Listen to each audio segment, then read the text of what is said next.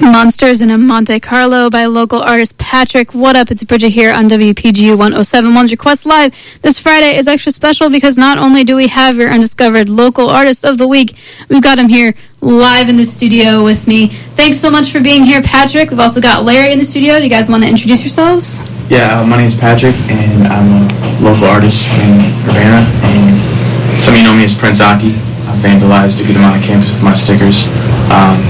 And with me is my friend and brother, Larry. Hi, I'm Larry. Yeah, Larry, he pretty much made my album possible with the sound engineering and helping me deal with my OCD during the production process and all that, so. Yeah. It was mostly OCD. Mostly OCD. I pushed a few buttons, though. Yeah. There you go. So you both said that you're both locals. You mentioned, Patrick, that you graduated from U of I, but both of you have been taking rounds here for a while. How long have you been in the CU? So I've been here my whole life, born and raised. Born and raised, yeah. Hey, me too. Yeah, it's a good place, a lot going on. I graduated U of I in 2013, and I studied business and Japanese, not music though. That's cool. Interesting mix. And I came here in 2000, maybe, so this is where I've lived for the longest at any point in my life. And so this has definitely been home. I've been here and making music now for, my goodness, almost 17 years. Wow.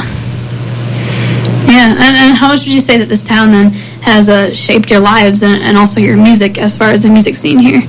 Man, well, if you look at CU as, where it's at, on the map, there's really not much around. And I think if it weren't for the university, this town would just be another cornfield. I hate to say it, but so I think growing up here, there's so much diversity and there's so many different things going on. It's so cool because growing up, I was able to be around so many different types of people from all over, and it's definitely shaped how I've seen the world. And there's people, if you just drive 20 minutes south, people have a completely different mindset.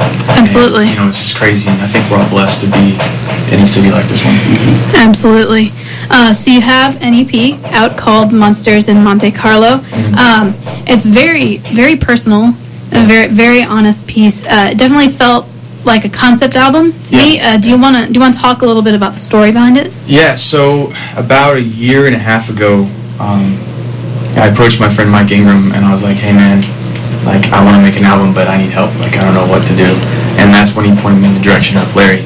And I had worked with Larry once before. He did the sound for one of my shows, and it was pretty early on. I remember I got an email from Mike saying, "Hey, man, after a show, it's generally a good idea to shout out the guy that ran sound for you." And I was like, "Oh, man, I felt so bad," because Larry did a great job, and it's such a difference between just me hitting play on my computer. But anyway, so I contacted Larry, and I was like, "Hey, man, I want to make this album. Can you help me?" And he was super busy with his work, working at Volition, but he was kind enough to set time aside, usually once a week, maybe more often, to help me with it.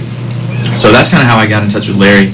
And the concept was really weird because I had some of these songs that I'd had for years on my computer that I'd started with, and I didn't really know what I was doing yet with the concept. And one of my best friends, Nori, was like, "Hey, man, come downtown for a drink." And I was so stressed that day. I was just thinking of what is this album going to be about. And I didn't want to go out. I didn't want to do anything. It was one of those weird moods where it's like you don't want to do anything, but you don't want to not do something, but you just do nothing. One of those weird days. And I laid down, and it was like, I don't know if I was out for like a minute or 10 minutes. It was like weird dream state. And I woke up, and I just had this concept, Monsters in a Monte Carlo. And I was like, that's definitely it. Like, it sounds right. And but I was like, how the hell am I going to get people to know what I'm talking about? Sure. And that's kind of where it started. So why specifically did you choose a Monte Carlo? Is there any significance to the Monte Carlo, or is it just because it flows nicely off the tongue? It does flow nicely with the tongue, but something, I've never had a Monte Carlo. Sure. I've had the same car my whole life, pretty much, a black Mitsubishi Eclipse.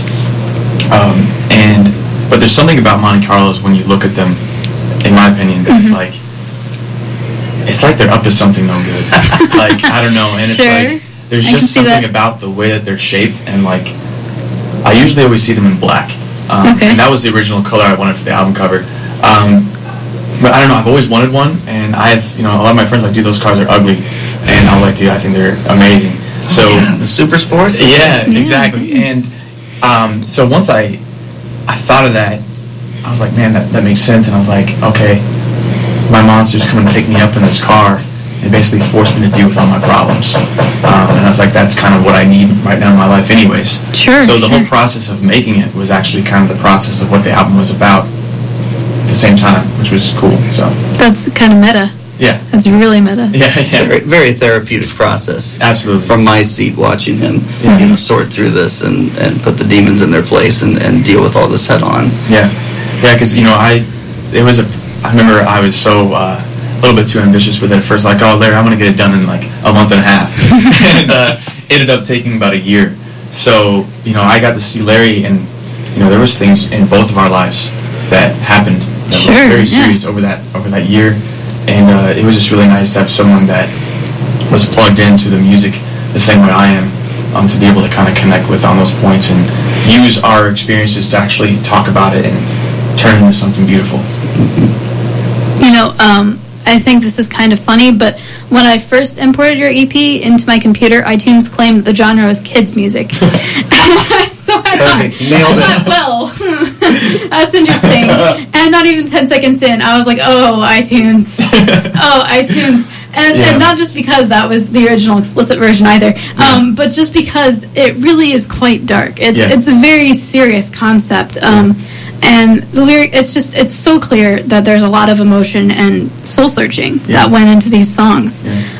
So sounds like very therapeutic process and very real and relatable concept. It's really kind of a universal concept. I think that anyone could really listen to this album and relate to it in some way. And that's what I was going for, because I realized, like, man, if I get too personal with these lyrics, is it going to, like, alienate people? But, like, man, that's too specific. I don't know. I've never been through that.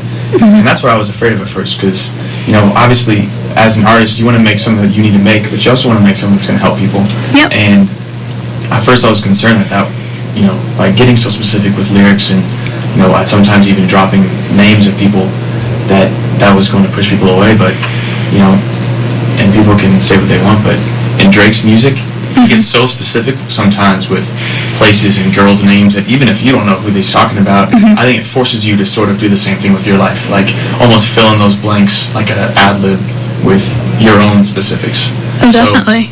So that's one thing that I really want to do, and I just needed to do it. For sure. I had different ideas about what I wanted the EP to be about. The songs went through so many changes, and at the end of the day, the majority of the songs are about one person. And that wasn't my plan in the beginning, but that ended up being what I needed to write about.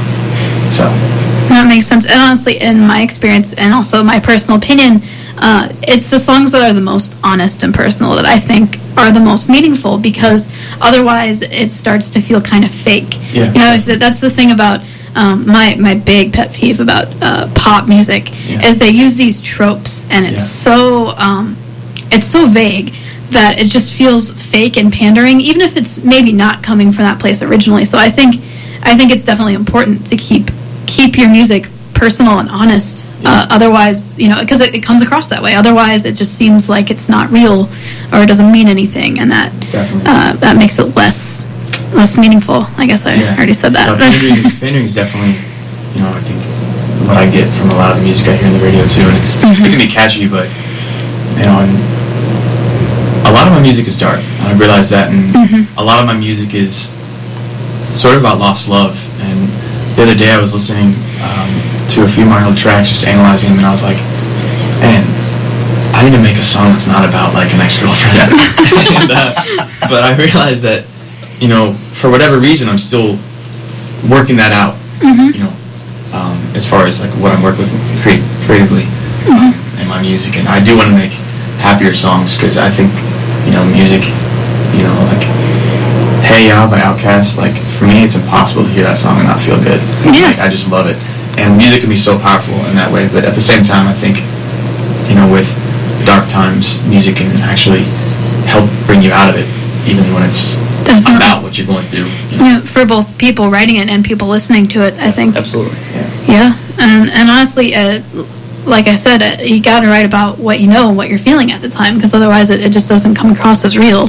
You can't force out something that's happy when you're not happy at the time. Exactly. So that's definitely that Larry helped me a lot too. Is there's a few times where I was holding back as an artist, and not only when I was writing, but my delivery when I was recording, because basically how it worked is I brought the tracks to Larry, and he put them in his system, and he made all of them sound amazing.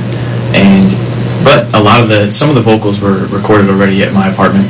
Some of them I had to record at his place. Sure. And some of the most powerful verses I actually had to re-record at his place. And I remember he told me, like, what was the term? Off the chain, or like...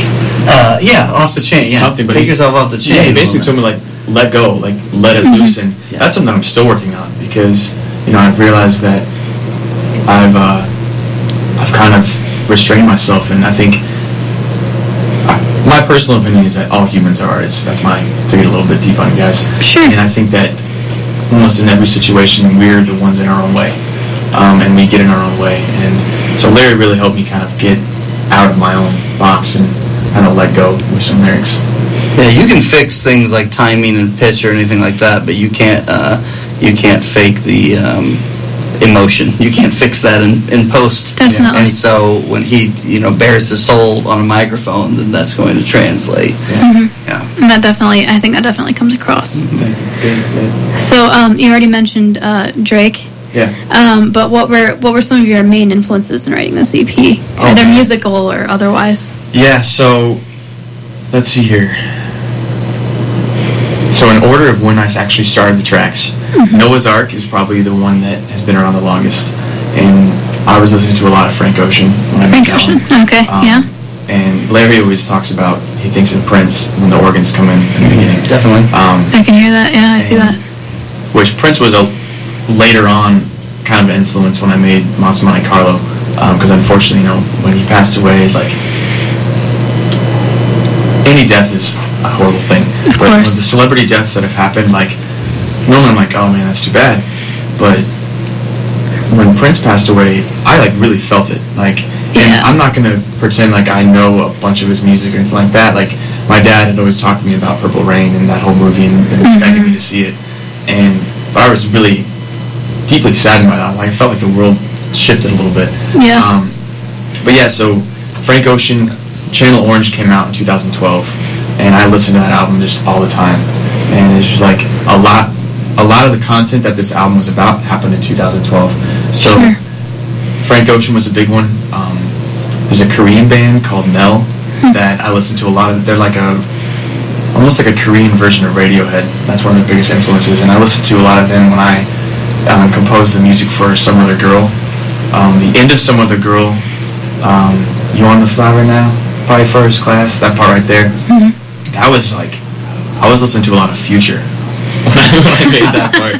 And I remember Larry saved that part too, because I had recorded that in my apartment downtown Champaign, and there was always squirrels and insects in the alleyway, just loud as hell all the time. Oh my gosh. And no matter what I did, it would come through the window. And so there was all these nature sounds in that recording, and we tried to re-record it, but I couldn't quite capture the way that it flowed on that track. Sure. I was like, Larry, please, man, you gotta save that. And he was able to completely get it cleaned up. I went to my squirrel removal plug-in. Yeah. Squirrel removal and plug-in. hit squirrel and insect removal. Yeah. Can you do that to the entire quad? Oh, yes. Yeah. I'm expensive, though. You'll have to pay for My it. squirrels are so fat. But yeah, so I don't know, like, Monster Monte Carlo was for those verses where I kind of was like rapping at myself. Obviously, I was listening to a lot of Eminem then, like, Sure, a yeah. lot of, I heard that for sure.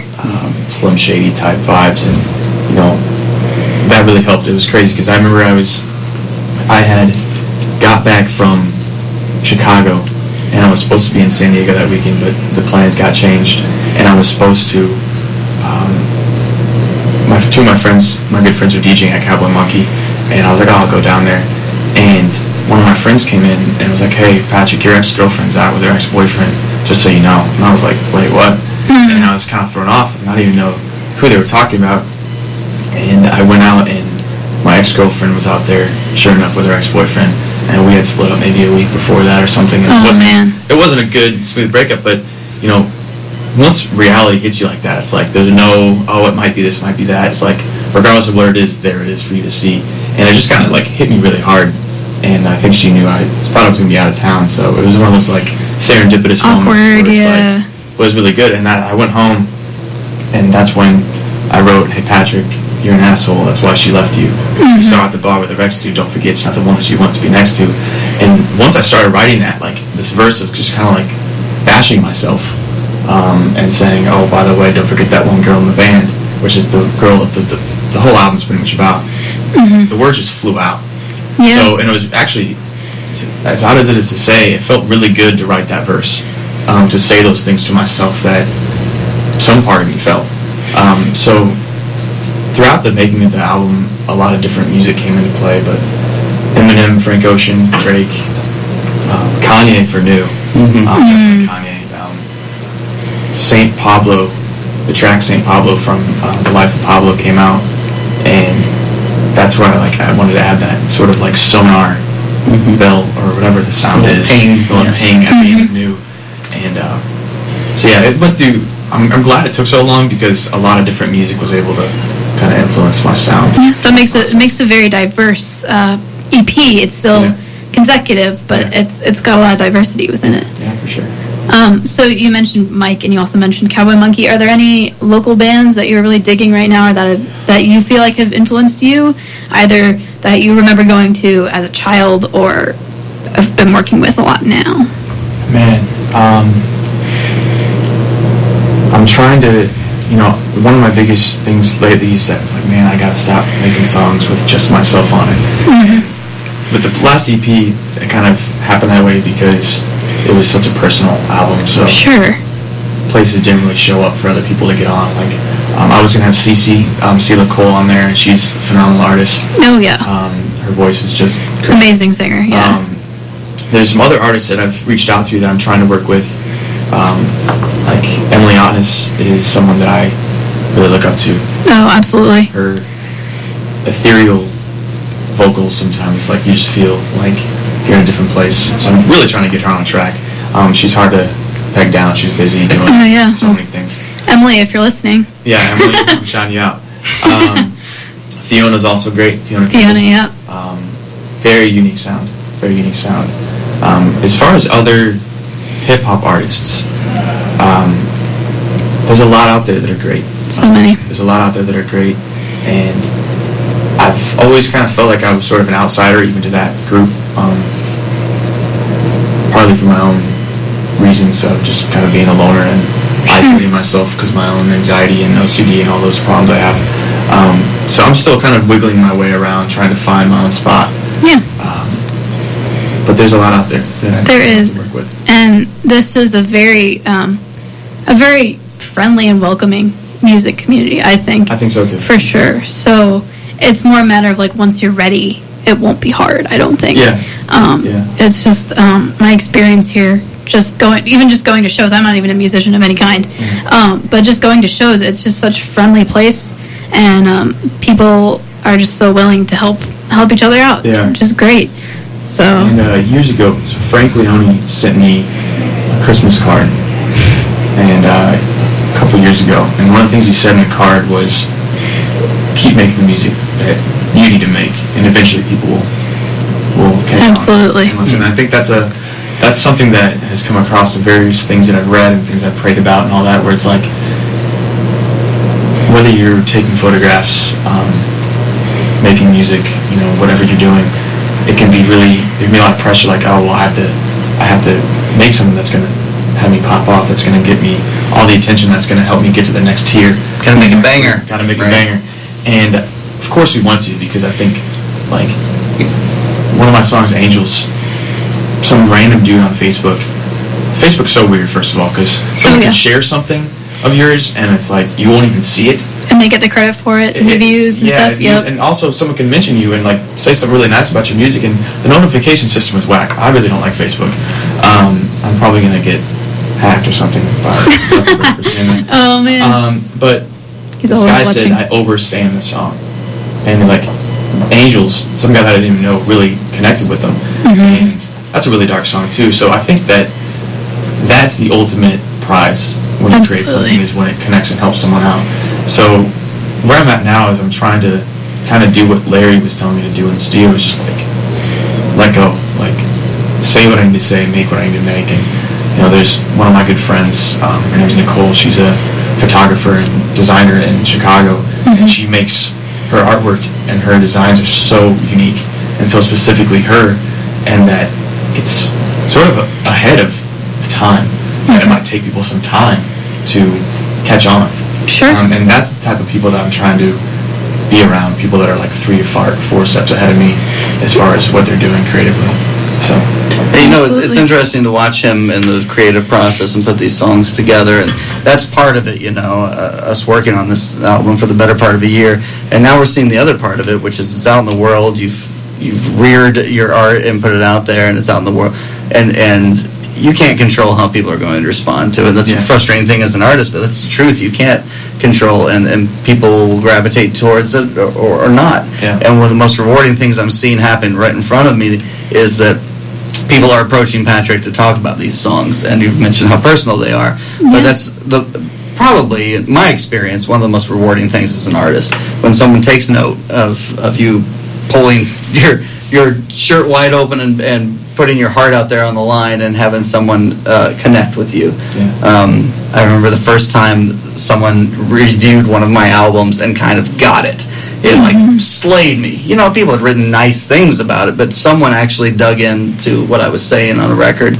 And I was in Wichita, Kansas. We just rolled into town. I grabbed the student paper, and someone had written, and I went, man, this kid gets it, And I kind of got choked up because it was the first time someone had really gotten it. Yeah. So, that was pre social media days, and so I get a little more visibility in what's happening in Patrick's world right now, and people starting to approach him and talk about this. So it's got to be hugely rewarding for you. It is, and I think because of someone on SoundCloud made, I have a feeling it's Mike Ingram, but I'm not sure, Champagne Urbana Music, like a profile on SoundCloud, and they shared one of my tracks, and it said one of Champagne's unsung heroes. And I think because of my own, like I mentioned before, my own tendencies to be sort of a hermit, I haven't connected with people the way I really want to, but I've had to kind of push to get the album out. And anytime you promote yourself, it just feels weird, because you don't want to be like, I've got friends on Facebook. I deactivated my Facebook a while ago, but I had friends that would tag me and like 50 other people in a post to listen to their song, and I'm not going to listen. I hate to say it, but it's like right away I'm like, that's just, I'm not going to do that. It's kind of a turn off. I unfriend It's them. obnoxious, right away. I put them on a list. I'm just kidding. So promoting yourself is tough because you have 1,000 people around you that are trying to do the same thing. But once you do get someone to listen, it's amazing, and you don't see the back work that all these artists that are getting the attention are getting, reviews and press. You don't realize how hard they're actually working to get that done, because it takes a lot. It takes a while, and it's like, no one owes me anything. That's what I realized. Like, no one, just because I spent all this time with Larry and we worked on this album, that doesn't mean that people have to review it, have to listen to it. Like, you have to give them a reason to. And that's one thing I've been trying to figure out a better way to do. And it's like, Smile Politely just wrote a review on it, and it was a phenomenal review. Like, he touched on things and worded them better than I could have ever worded it, because I'm inside of it. And viewed it from the outside with such a fresh and accurate perspective. And it's like Larry said, it felt so cool to actually have someone get it. Because a lot of people are like, oh man, I like this track because it sounds like a banger. And some of the tracks that I really wanted them to listen to closer, maybe they didn't. But each track, it's cool because each track has kind of affected people in different ways. Absolutely. Well, you've definitely are on the right track here, for sure. Especially getting yourself out there. I mean, this is a good place to start. Radio station, Smile Politely, all local stuff. I can see you rocketing from there. So, we're just about out of time. Is there anything else that you want to say? Man, a few things. I'm working on a new project. It'll take a year. It'll take 3 years. It's no, I have to finish it. I have to launch it by springtime, into spring, next spring. Spring is just a few months out. The songs are made for summer, so I'm working on that one. So I can't wait to show that to everyone. Thank you so much to my friends and my fans. Like I said the other day, to me the words are synonymous. I couldn't do it without you guys. I mean, my buddy Todd takes phenomenal photos and refuses to take money from me. And just looks really great doing it. This album would not be here without Larry. I gotta end it with a shout him out. Like, not just the product and how great it sounds that I could not have done myself, which is why I gotta get him on my next project. But just how much he counseled me through the process and just was there as not just an engineer but as a friend. And that album would not be what it is without him. So, and thanks to 107.1. Thanks you guys for having me. Of course. This is cool. So, thank you so much. This is very cool. Well, thanks so much for being here. We're going to finish out with a song. Here's Noah's Ark by Patrick off his EP, Monsters of Monte Carlo. Once again, you can make sure to check him out. Where can they find you online? Yeah, patricksound.com has everything. PrinceAki.com links to just my SoundCloud. I got to fix that. So, yeah, all my contact information, social media, and all my music is on patricksound.com. All right. Make sure to check him out. Here's Noah's Ark.